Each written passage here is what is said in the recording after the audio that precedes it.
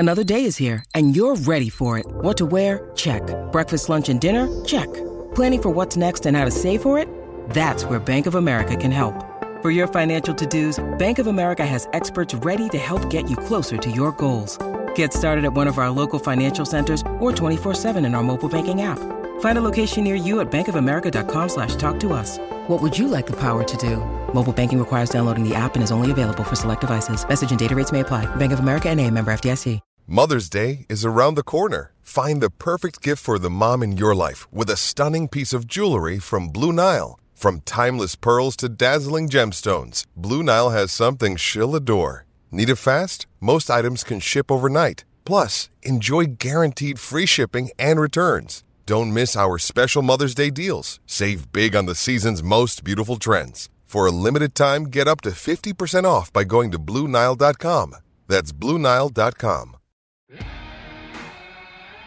This is the Skate Podcast, talking Bruins hockey with WEEI Bruins writers Scott McLaughlin, Bridget Prue, and Brian DeFelice. Lace them up for some Beast talk. It's Odyssey's The Skate Pod on WEEI. Woo! Welcome into episode 273 of the Skate Podcast. I'm Brian DeFelice, joined by Bridget Prue and Scott McLaughlin. So, the first game after the All-Star break, the Bruins no-show to Calgary. The second game after the All-Star break, they turn it right around. Bridget, I'll throw it right to you with the opening shifts. An impressive win over the Vancouver Canucks, 4-0. Yeah, really couldn't have possibly looked more different than the first game. And, you know, talking to coach and the players after that Tuesday game, it was like, yeah, we just weren't ready. And they said, you know, practice went fine, but for whatever reason in the game, they just had really nothing for the entire game. And then when they immediately took a penalty against Calgary, I'm like, oh no, here we go again. But then Marchand scores shorthanded immediately. And you're like, okay, this game looks like it's going to be different. It's not going to be like Tuesday. And then Zacha scores, and then you get the sense like, okay, people have their legs under them. It looks totally different. You know, you already battle back from adversity, being on the penalty kill, scoring, and then we'll get into it more. But 2 shorthanded goals in the same game was first time this season. It does not happen very often. But yeah, all in all, just a complete 180 from Tuesday to Thursday. And even some of the players were kind of joking about it after the game. Lindholm was like, yeah, we were joking. This was our first game back. Because they know it showed on Tuesday. Yeah. So my opening shift is directly tied to those 2 shorthanded goals in the first period that put the Bruins up 2-0 and essentially set the tone for the night. Charlie Coyle right in the middle of both, gets assists on both of them. You know, the first one, it's Marchand puts Demko under a little bit of pressure on the forecheck. Coyle in the right spot to pick off the pass up the boards, and sets up Marchand in front. Second one, he forces the turnover in the defensive zone, kind of picks JT Miller's pocket, and then sends Danton Heinen off the other way for a great finish. And it's interesting because the Bruins penalty kill in general has not been good enough recently. Like, it has definitely slid over the last couple months in terms of percentages. But yet they've started scoring some shorthanded goals. They now have 5 in their last 15 games, which is the most in the NHL in that time. And it's like, yeah, obviously, first and foremost, you want to get your structure back in the penalty kill. You want to not take as many penalties. So those are still key areas to focus on that they have to improve. But in the meantime, like, you know, if you're being aggressive and at least taking some chances and scoring some shorthanded goals, that helps offset some of it. And in the case of Thursday night, completely swung the game. You know, that could have, Vancouver has a really good power play. You put them on a couple early ones like that, really could have gone the other way. And instead the Bruins end up with all the momentum, and the Canucks just, you know, you could tell like sort of all their energy was just sapped right out of the gate in the first period. Yeah, after their they had 3 power plays. They had more than that, but like talking about their first 3 power plays, after that third one, the Bruins were out shooting them 14-6, and they had the power play time Bruins had, and the Bruins had also scored 2 shorthanded goals. It was like a complete. It just, the stats did not look good for their power play. And also, I tweeted this out, but that was Danton Heinen's second ever shorthanded goal. It's been a long time since he scored a shorthanded goal the last time. And the only other time that he did it was in 2017, October of 2017, when he was with the Bruins the first time.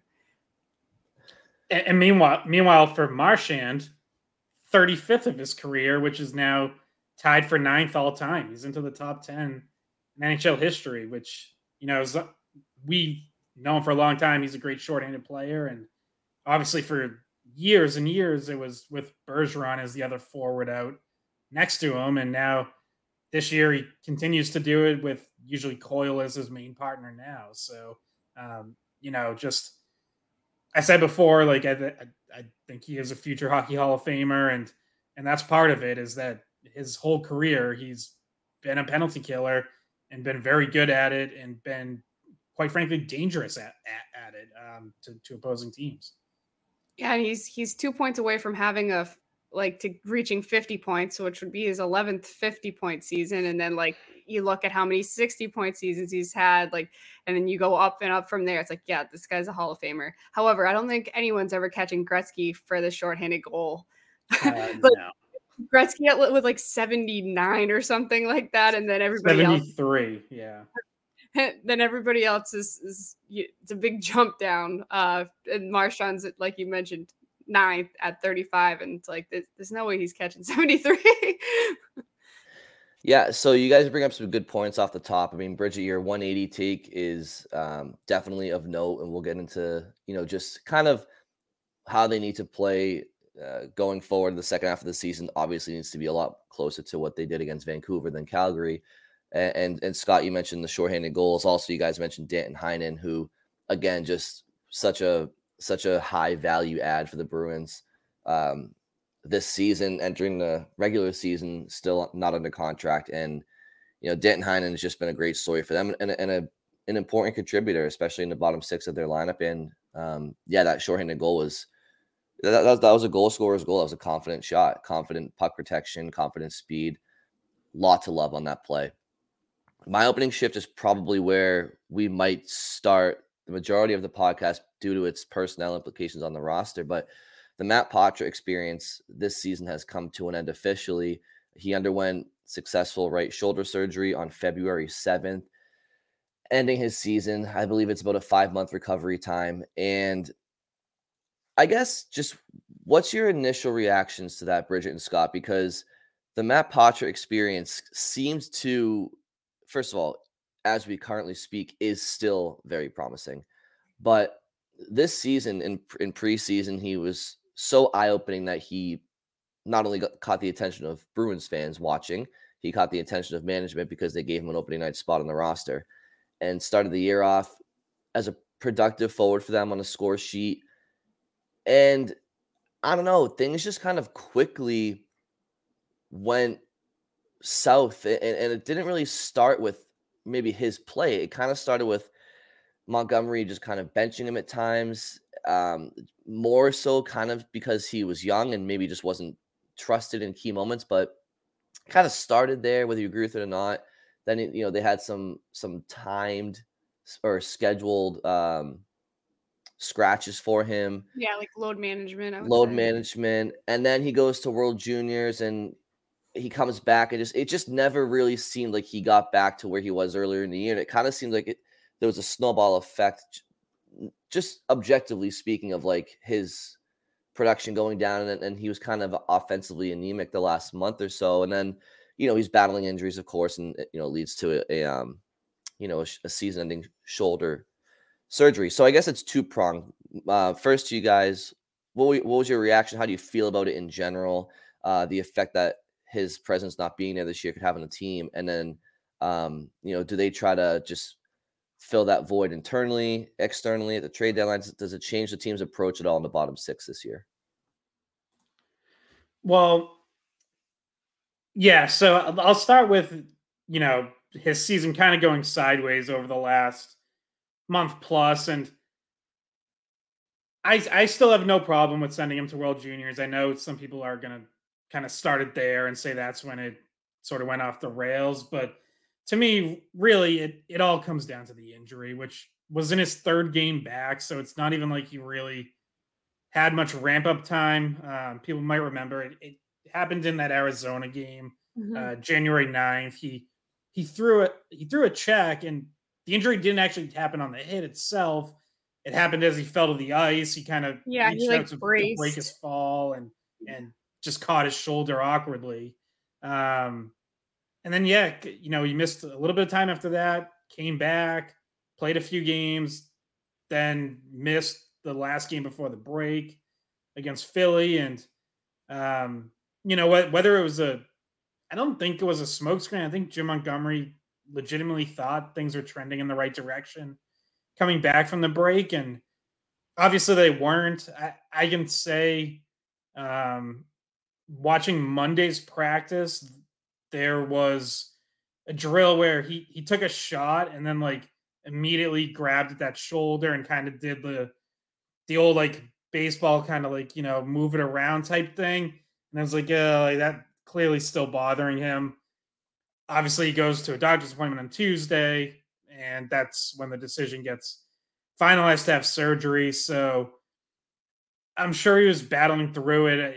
I'm sure there were probably a couple re-aggravations along the way.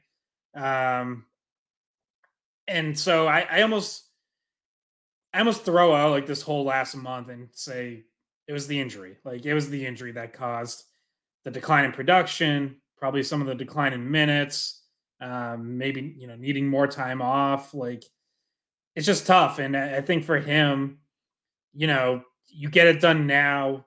He's ready to go by July. You get pretty much a full summer of training going into training camp and preseason next year. And obviously, he's going to have to use it to,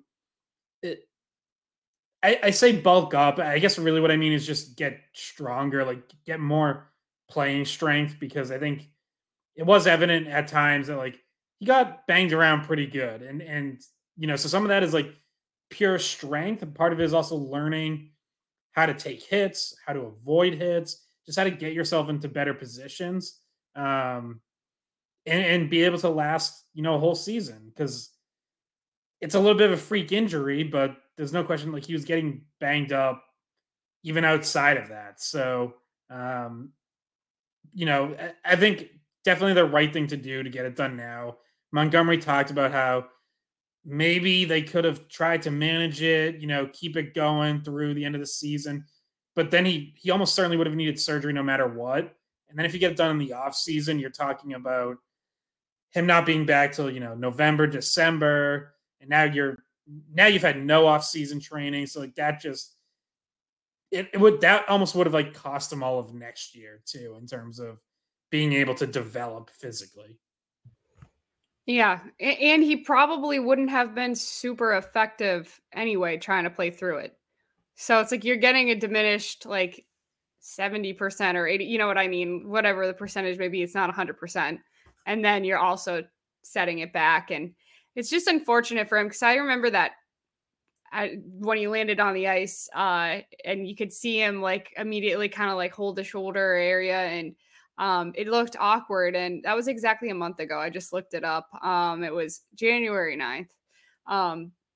So, it stinks for him. His season was really like, in the beginning, it was so positive, and then things just started happening that it was like, okay, well, here's a little setback. And then obviously season-ending surgery is the ultimate setback for anyone, and especially when you're a rookie, to have that cut short, especially on a team like the Bruins who are in first place, and you're thinking, okay, I get my first taste of the Stanley Cup playoffs this year, and then that's going to have to wait. So when you're on a team like Boston, it hurts extra, because you're thinking, I want to be with the guys on this playoff run. I'm sure it's going to be painful for him, like emotionally, to just have to watch that, and not be a part of it on the ice. And all of that kind of stuff factors into just kind of the emotional roller coaster that is having your season ended by injury. Yeah, and look, I think it's definitely a net positive for him. I mean, he's gotten his feet wet in the National Hockey League. He knows now what it means to be an NHLer, and I think to your point, like he's going to have to, like all NHLers do, especially when you enter the league at a young age. But every summer you try to put on size and strength. But Poitras now knows exactly why that is, and I do think that some of his fragility is due to youth and immaturity physically, but it's also kind of bad luck too, like all injuries can be. So he's definitely an important part of their future, but he's not a part of their future in the next 4 months, 3 months, 4 months of playoff hockey if they get that far. So where does the team go from here? Yeah, so in the immediate short term, obviously they're sticking with as their four centers right now: Coyle, Zaka, Geeky, Boqvist. Frederick can shift over and play some center if needed to. I do wonder if that's how it stays, or if they now look at, okay, do we need another option? They have a cut, and that doesn't necessarily mean trade. That means, what do you have in Providence? Is Johnny Beecher coming back this year? Do you think he's taken steps since going down to Providence to grow his game in the ways you wanted him to? And you look at him and think, okay, he can come back up and help us at some point. Because look, I think Beecher does a lot of the things that we feel like they could use. He's good on faceoffs. Generally, he's pretty good defensively, although I think there were times that slipped this year. Has speed. He's physical. By the way, did you guys see the NHL this week like readjusted all their hits stats, and guys gained some guys get like multiple Bruins gained like 20 plus hits for the season. It's like Garnet Hathaway picked up like 45 more hits. Like just weird anyways, but how did it? Is that accidental? How's that the case? Isn't a body check pretty basic? Well, hits are they're pretty subjective in terms of like how much contact it takes for it to be a hit, but I would say they've never been tracked, especially because they are very random from rink to rink, which is why some teams will have a lot more hits at home than on the road. And it's like, well, yeah, that's because, the guy scoring it at home is giving every little bump as a hit. But yeah, I guess the NHL just felt like they were so far off that they actually they literally had people go through every game and retract them, which whatever. I don't know. I guess they thought that was important, but anyways, not my point. But Beecher brings some physicality. I think he's still, even being down as long as he's been, fourth on the team in hits. The question is, do you trust him? Do you think he can get there this season? Georgi Merkelov's down there. Does he get another chance at some point? Right now, their first call up to fill out the roster was Anthony Richard. We'll see if we see him in game action, but he's a winger anyways, not a center. So, look at internal options if you think you might need some help, or go out on the trade market, which we already thought, they might potentially look for a center somewhere, even if it's not, your Elias Lindholm, Sean Monahan, maybe a Nick Dowd was someone I mentioned before, something like that. But yeah, I think, now knowing that you don't have Poitras, it's that's obviously one option who's played a lot of center for you this year that's gone. So you have to decide if you think you're going to have enough, or if that needs to be supplemented from the outside. By the way, just while you mentioned Anthony Richard, we're probably not going to talk about him too much this podcast, but someone did ask Montgomery post game about him, and he said they're hoping for him to bring speed. I guess he's a pretty fast player. But yeah, they don't really know exactly where they're slotting him in yet, it sounded like. But I think realistically he's probably the 13th forward, and maybe he rotates in at some point. But I think that's why. I know everyone's why did they bring up Fabian Lysell? He's been on a heater too, and it's well, if you just bring a guy up to be a 13th forward and he's gonna be sitting 4 out of every 5 games, not helpful. Yeah. But to that point, though, like whenever they call somebody up with the intention of not filling popcorn for the players in between the periods, like I look, I know Fabian Lysell is he's a right winger. Poitras is slotted to play center, but I just feel like at the end of the day, ultimately, you're down a skill player. You're down a skill forward. So I think that needs to be replaced with something, not exactly the same, but something with a similar ceiling, right? Like you don't want to replace Matt Poitras' season-ending injury with Jacob Lauko on the third line. It's just not. Especially when you have internal options. Like I always come back to this, and I understand it comes down to the players performing and building that trust in the organization. But when you have promising prospects plus opportunity, I don't like when teams waste their organizational depth. Like, what's the point then? Like, it'd be one thing if the Bruins were healthy and they were clicking on all cylinders, which they're playing well. But when you find out that Matt Poitras is down for the season, and combine that with Lysell playing well, I just don't see why they can't find a way to bring him up just to give him an opportunity. Kind of like what we talked about with Georgi Merkulov earlier this year, but I just don't want to see them waste their system when you have opportunity and promising prospects that seem to be deserving of a call-up soon. Do you mean like put him on the third line instead of Lauko and like move Lauko Yes. back to the fourth line?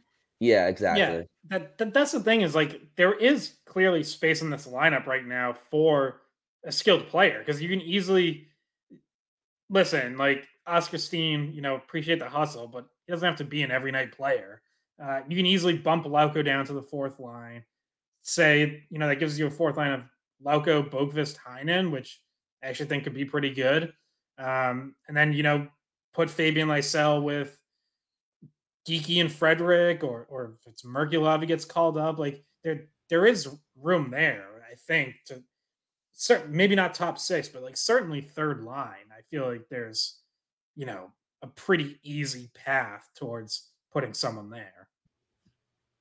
When you need mealtime inspiration, it's worth shopping Kroger, where you'll find over 30,000 mouthwatering choices that excite your inner foodie. And no matter what tasty choice you make, you'll enjoy our everyday low prices, plus extra ways to save, like digital coupons worth over $600 each week. You can also save up to $1 off per gallon at the pump with fuel points. More savings and more inspiring flavors make shopping Kroger worth it every time. Kroger, fresh for everyone. Fuel restrictions apply. Yeah, but so this is just the sense that I get after Merkulov's like call up is that there was still a lot like defensively to work on, and we know that he's been getting better at that over time. Like that was one of his main things out of college. Like, okay, he's got to be more of a 200-foot center, and he's gotten better and better at that in Providence. But he's still not like, can he still do that at an NHL level? Like, is he ready to do that at an NHL level? And he had restricted minutes.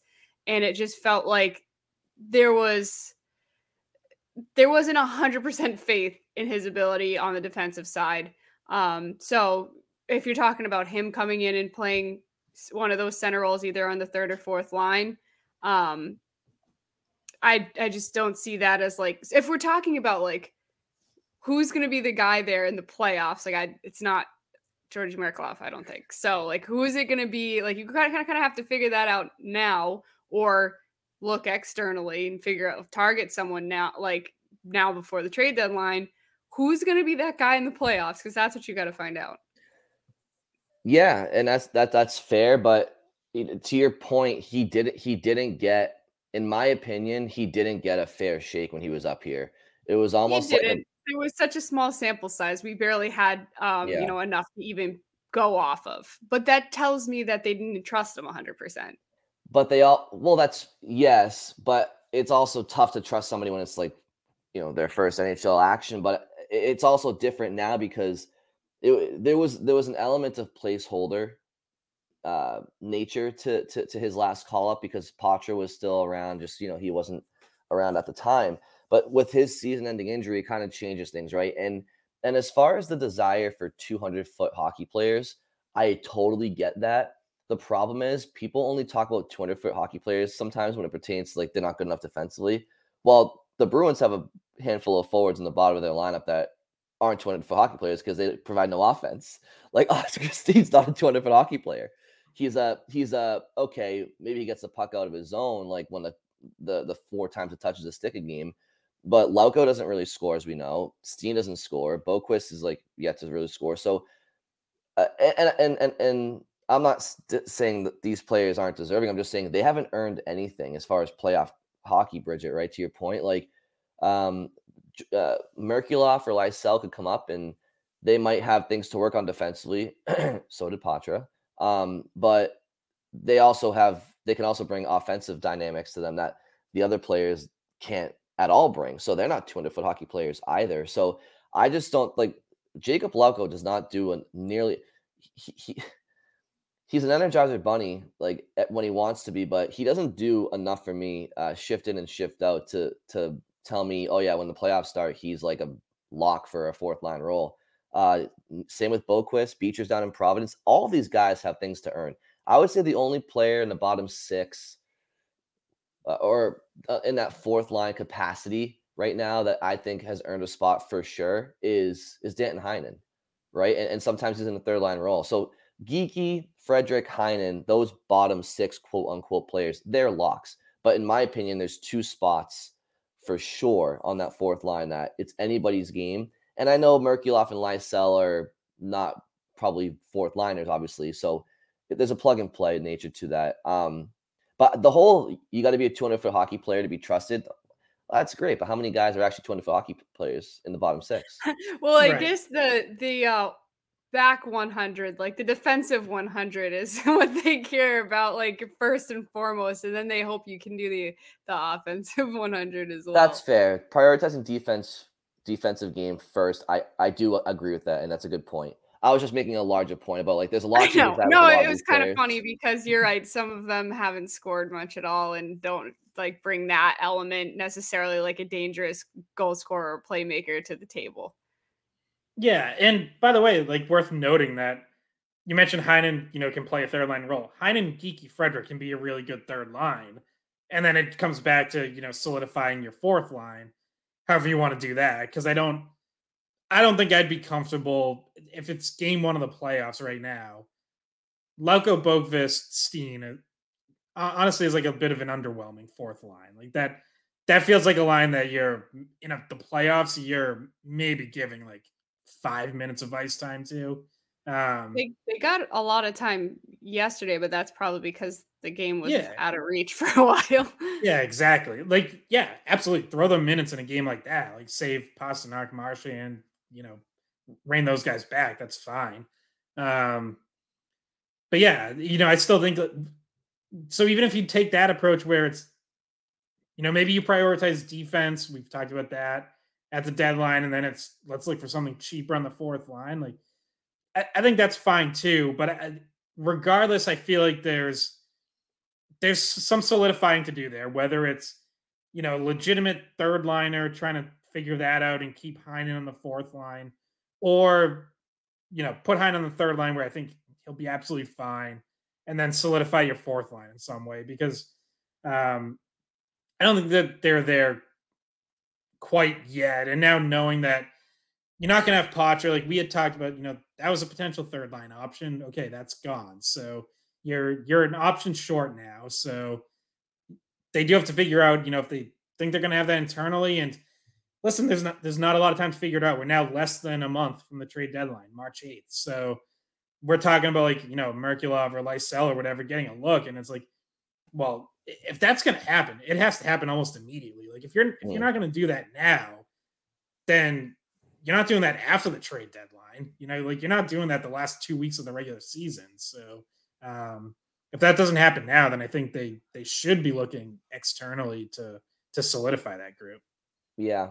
And again, this is about like you don't want to sell assets that you value without knowing like you don't have those options internally, right? Like I'm not sitting here pounding the table asking for Lysell and Merkulov to be, playoff round 1, game 1, 3rd liners. Like that's not what I'm saying. What I'm saying is you at least have to see what you have. You have to give them an opportunity because because there's openings, right? There's an opening right now with Poitras, and then there's like indirect openings with some of the other guys because they haven't solidified their places, in my opinion. So like, if you decide you want to go external, that's fine. But I think you need to see what you have internally first, because if you want to go get something externally, you're gonna have to give something up. Maybe it's not a player, maybe it's mid-round picks or something for a fourth line grinder. That's great, or a third liner. But I just think you owe it to your organization and the players to see what you have, because there's opportunity here. And if you decide to go external after that, that's fine. But you have to do your homework here. And I think it's I just think it's being responsible. I don't think it's being like, we want Lysell. Like, no, it's being a responsible, manager of people and assets. And to your point, Scott, there's not a ton of time. So yeah, I just think they should give Merkulov an extended look, or give Lysell his first look, because that Merkulov first look was a joke. It was a joke. He had limited ice time, and they didn't utilize him the way that they should have, for the purpose of a tryout. Like, if you want to see what somebody could do, give him more of a look. One of those two guys should get an opportunity. And yeah, I feel very comfortable with Dan. If Dan Heinen's in your fourth line, it's amazing how much more comfortable I feel in the team's depth if he's on their fourth line, as opposed to their third line, because he is really steady. To keep to like the internal solution conversation, before we maybe look more at some external options, like, because that's also potentially what they might have to do. But so to talk about, like, in the meantime, like right now, calling up someone like Lysell or Merkulov, what it also does is reward your players for what they've been doing in Providence. Maybe give them a confidence boost, like maybe give them, like, specifically talking about Lysell, like maybe he gets a taste of it, and all of a sudden he's energized and motivated, and he starts bringing out his a better level of his game, or maybe working with Boston helps him learn something at a different level, what have you. But it also pushes the rest of the players that are in the lineup. Like, it creates internal competition, and the more internal competition that you have, at this point, you assume that it pushes players to be better and get better, so that someone like, say, Boquist or Steen, works harder to not lose that spot in the lineup. So there's a lot of reasons too, and like we mentioned already, first of all, to see what you have and see if you need to go outside and find something different. But there's a lot of reasons to do it sooner rather than later. Get a look at those guys. And I have a question for you two. Would you be surprised? Like, would it be a shock to you if at 0 point during this next month, with, like we mentioned, Poitras not coming back, they don't get a look at a few of these players, Lysell and Beecher in particular? I feel like this is the time to give, see if Beecher can handle another chance. And really, this is Lysell's opportunity as well. It wouldn't surprise me if they don't call those guys up, honestly. I think, that there's certain things I'm sure that they want to make sure they see from them in Providence before you reward them or think they can contribute at the NHL level. And I mean, they weren't the call up right now. Anthony Richard was, and we'll see how long he stays up or whether he plays or whatever. But yeah, I mean, I have to say, like, there's got to be some reason why it wasn't immediately one of those guys. And I don't really think it was cap related. Technically, as of right now, they wouldn't have the cap space to call up Beecher or Lysell or Merkulov. Richard is cheaper than all of them, but they can just put Poitras on long-term IR, and then you have more cap space. So I don't really think that's a factor. But yeah, I would like to see one or two, or whatever, even some sort of rotation, right? Like, maybe you call Lysell up knowing it's going to be short term because he's not quite there. But Bridget, to your point about like rewarding a guy, Lysell's been playing really well in Providence recently. But before their All-Star break, so give him a look, bring him up, reward him for his play. And then you get to, because I think, honestly, I think that was probably the biggest part of the Merkulov recall was like, he deserved it. And even if they didn't think he was ready to be part of the long-term solution in Boston yet, you at least give him a look, and then you can send him back with the message of like, hey, you got a taste. Here's what worked. Here's what didn't. Here's what we need you to improve on. Like, you just saw it firsthand, and now type thing. And it's encouraging. Like, it's not like it could be a boost to someone who's, feeling maybe a little bit fatigued mentally or physically. It's like, okay, they are noticing the work that I'm putting in. It doesn't feel like it was for nothing, right? Like, being an AHL player is not easy. It's a grind, and you sometimes are like, is this ever going to pay off for me? So when you do get a taste of it, when you do get called up, it's like, okay, my work wasn't for nothing. Like, I'm getting noticed. I'm getting closer. It's just mentally encouraging to know you're on the right track. Yeah, it is. And I was just looking up something real quick. I'm really trying to be patient too, because Fabian Lysel's only 21 years old.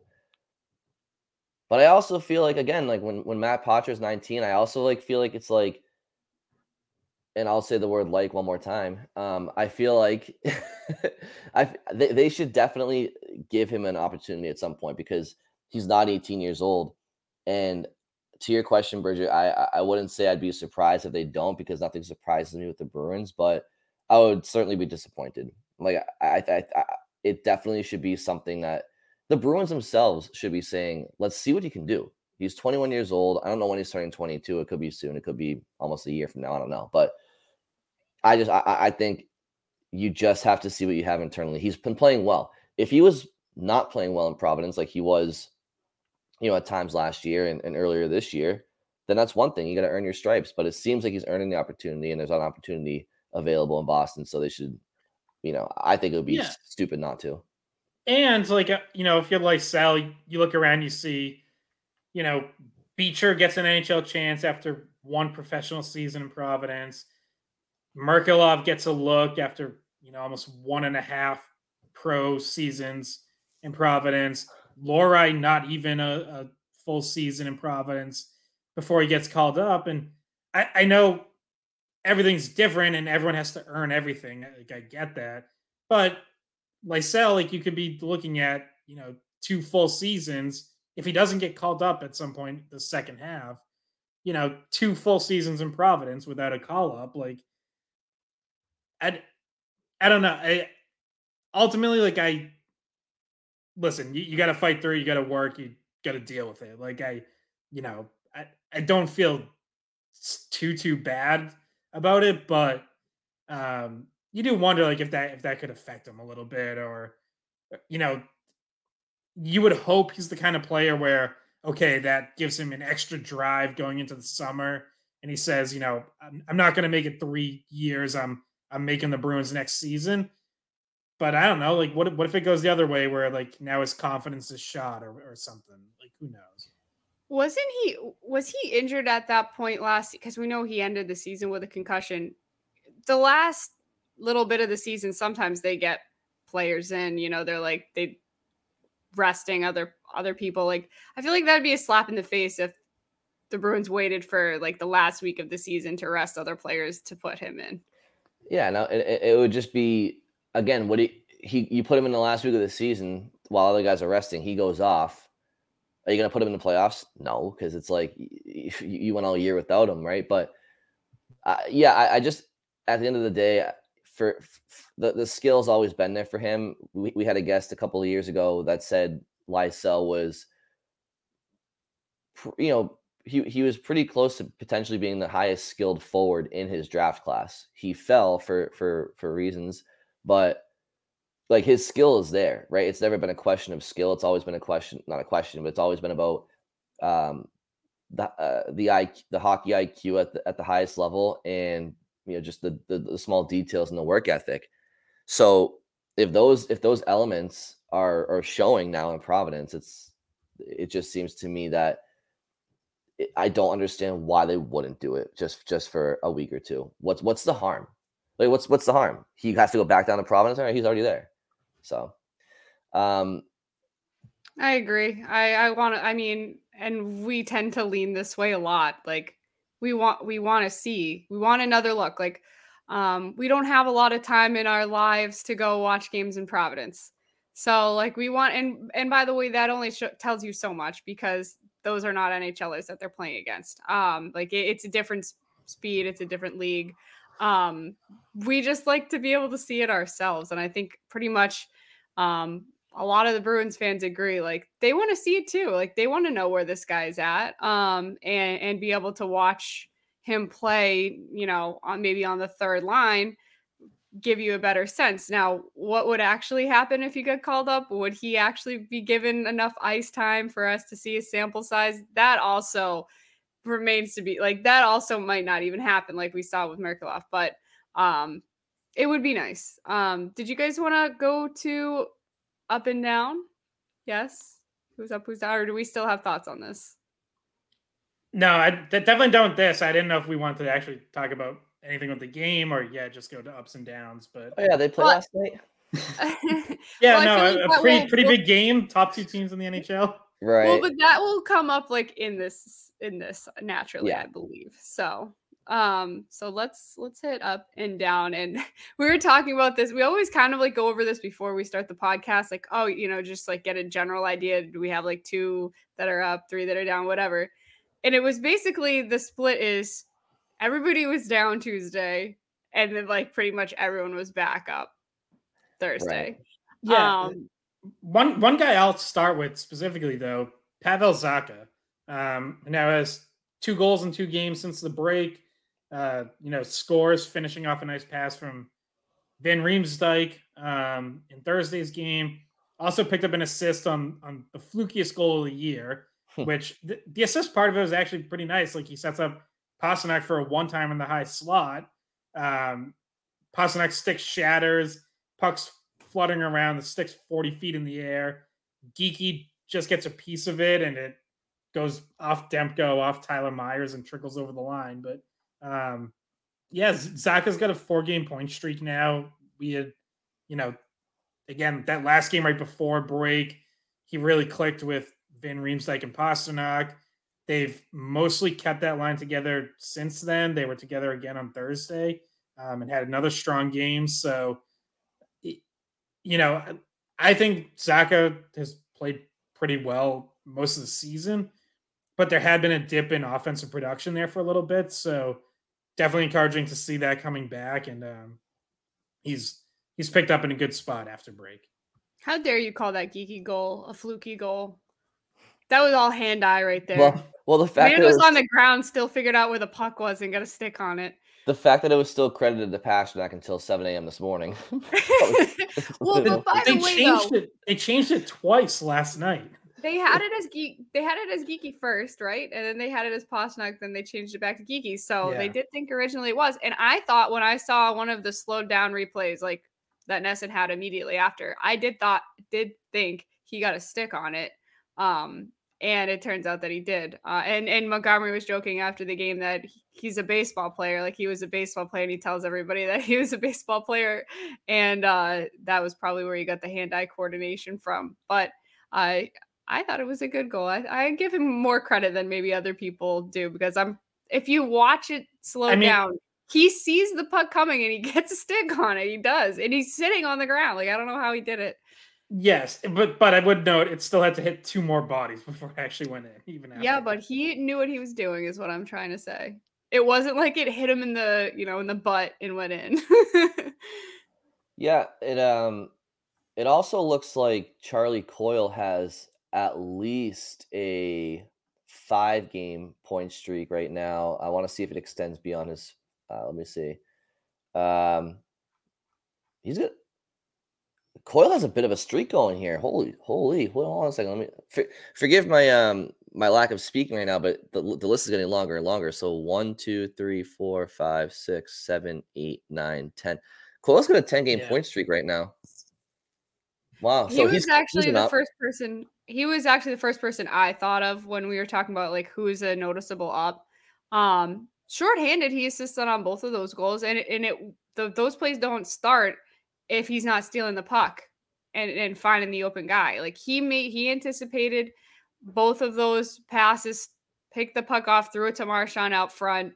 Also made the steal in the neutral zone on the Heinen one, and then Heinen goes on a one-on-one / breakaway because he was able to get by Pettersson. But Coyle starts both of those plays, so he gets assists on both of those goals, and he's just such a good penalty killer. We've talked about this before. Is one of his strengths that he brings to the team, and you see it. And he's such a good team player, so he's been getting rewarded, and it's been pretty obvious that his game has picked up, like you said, Brian, past 10 games, and you saw it for sure in the Vancouver game.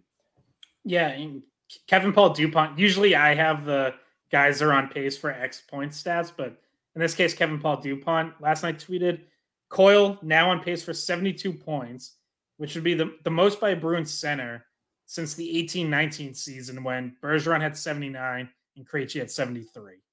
So on pace to have the most points by a Bruins center in 5 years. So, and that was one of the best teams the Bruins one of the best seasons the Bruins ever had. And then unfortunately we know what happened in the Stanley Cup playoffs, but did you guys think that was what Coyle's ceiling was this season? Like, would you have said 70-point season for him?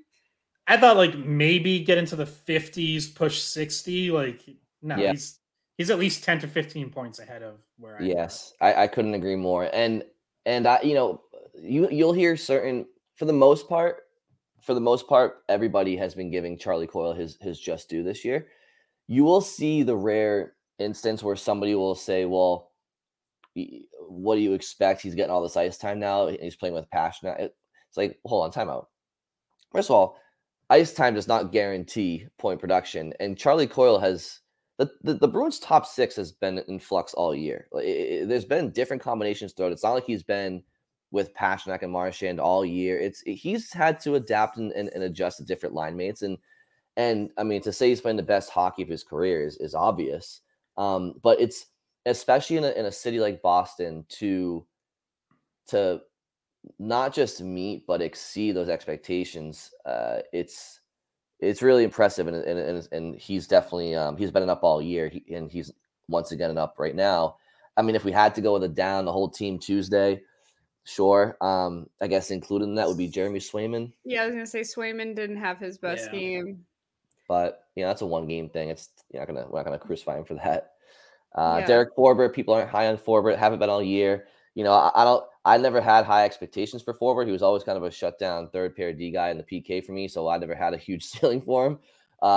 But people just have been down his throat since the jump, and I guess lately he's had more reason to have not as many fans.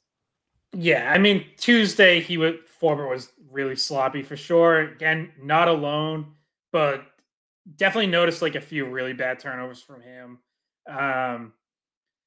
Look, this is another interesting story to follow because I think you have to give Forbort a chance to get his game back and build up and get his timing down, get into some sort of rhythm.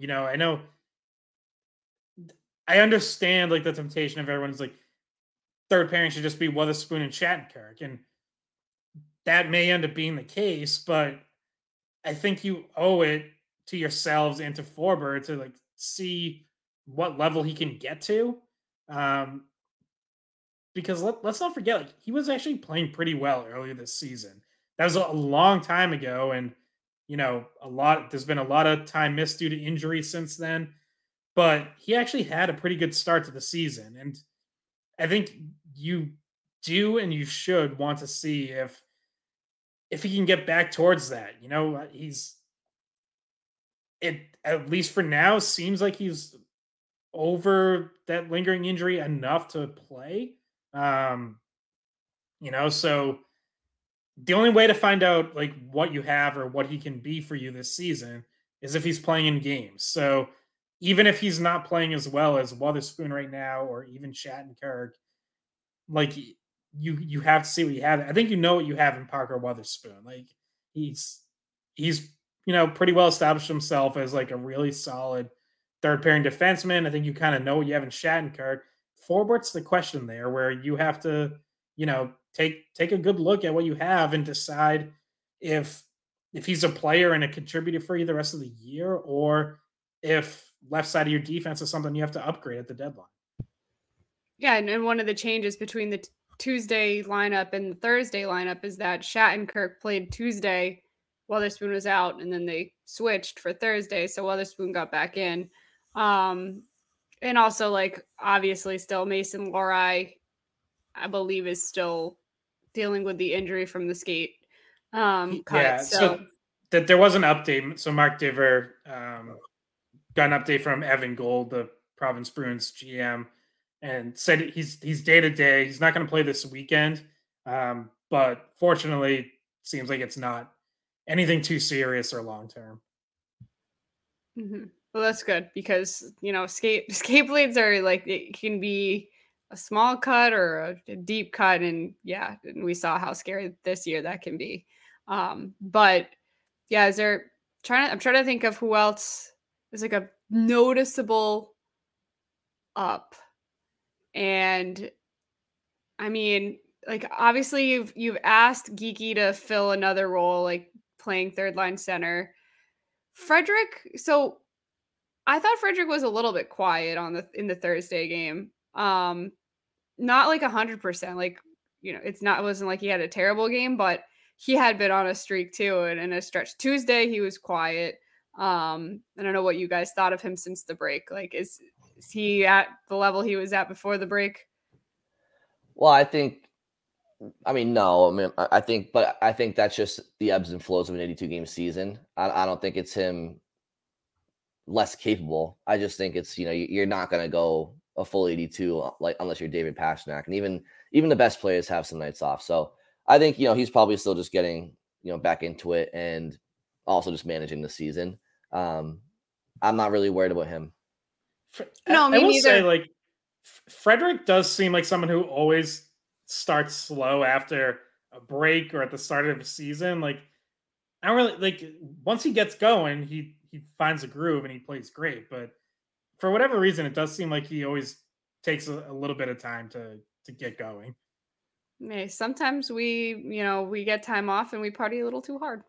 And we spend a little bit too much time on the beach drinking margaritas, but speaking from experience. But I have an up. Okay. The sky is back up. It fell Tuesday. Yeah. Are you talking about in Sports Talk Radio, the sky was falling? Well, and Bruins fans, like, I saw so many people on Twitter who were like, like, can't lose to the Flames, and I'm a good team. Bruins are overrated. Like, they should have been the ones to get Elias Lindholm. They clearly need help. And it's like, oh my God, guys, like, yeah, it was an awful game, but it was the first game back from All-Star break. Like, let's calm down a little. By the way, they played against Lindholm the next game, and he was a -4. Word to the wise. He was a -4. They were on the ice for all 4 goals against. And that line, like, with Pettersson, like, something bothers me about that line. I'm not 100% sure why. For me, like, Elias Lindholm playing wing bothers me. Like, he's a center. Yeah, he was added as a center. I don't think he's ever played wing before. It's very odd.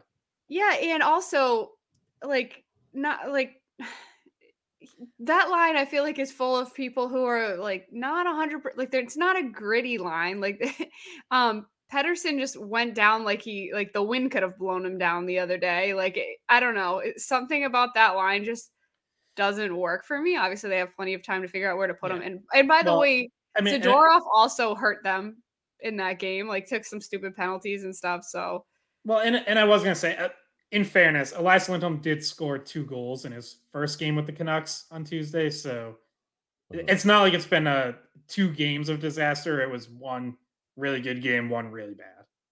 Yeah, I mean, word to the wise, never put too much stock into a game one way or the other. Like, it's a long season. Obviously, you look at the overall standings, that tells a bigger story. But if you're a Bruins fan, you don't want to put too much stock into one game or the next. It's just not. We saw last year. It doesn't do you any good. And just because, and that goes for the losses too, right? Like, just because you lose a game isn't the sky is not falling, as Scott said.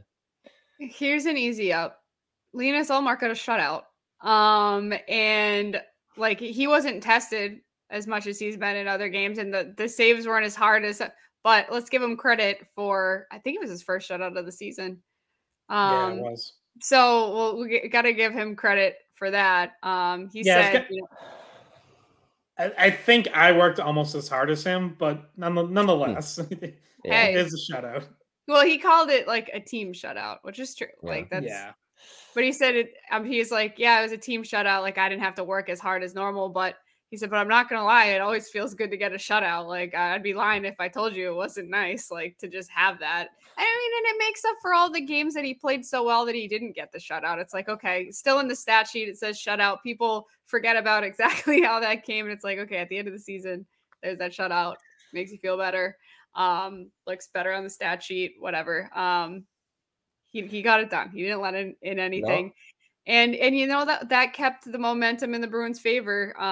There was no letdown, that starts with a goal in the back of the net and all of a sudden life for Vancouver. But we got to give them credit. All right, so we got to wrap this up. Anything left for the two of you? Yes, we do have to give them credit, and thank God that you did. Thank God that you did. Well, the funny thing about the goal, so Thatcher Demko played for Vancouver, and I'm sure everyone saw the viral clip of Swayman trying to give him a hug, and then he walks by, and someone tweeted out, I forget who it was, Thatcher Demko really needs a hug right now after giving him 4. It was kind of funny because it came full circle with the kind of diss, which was accidental, but it was well played. Thatcher Demko did look like he needed a hug.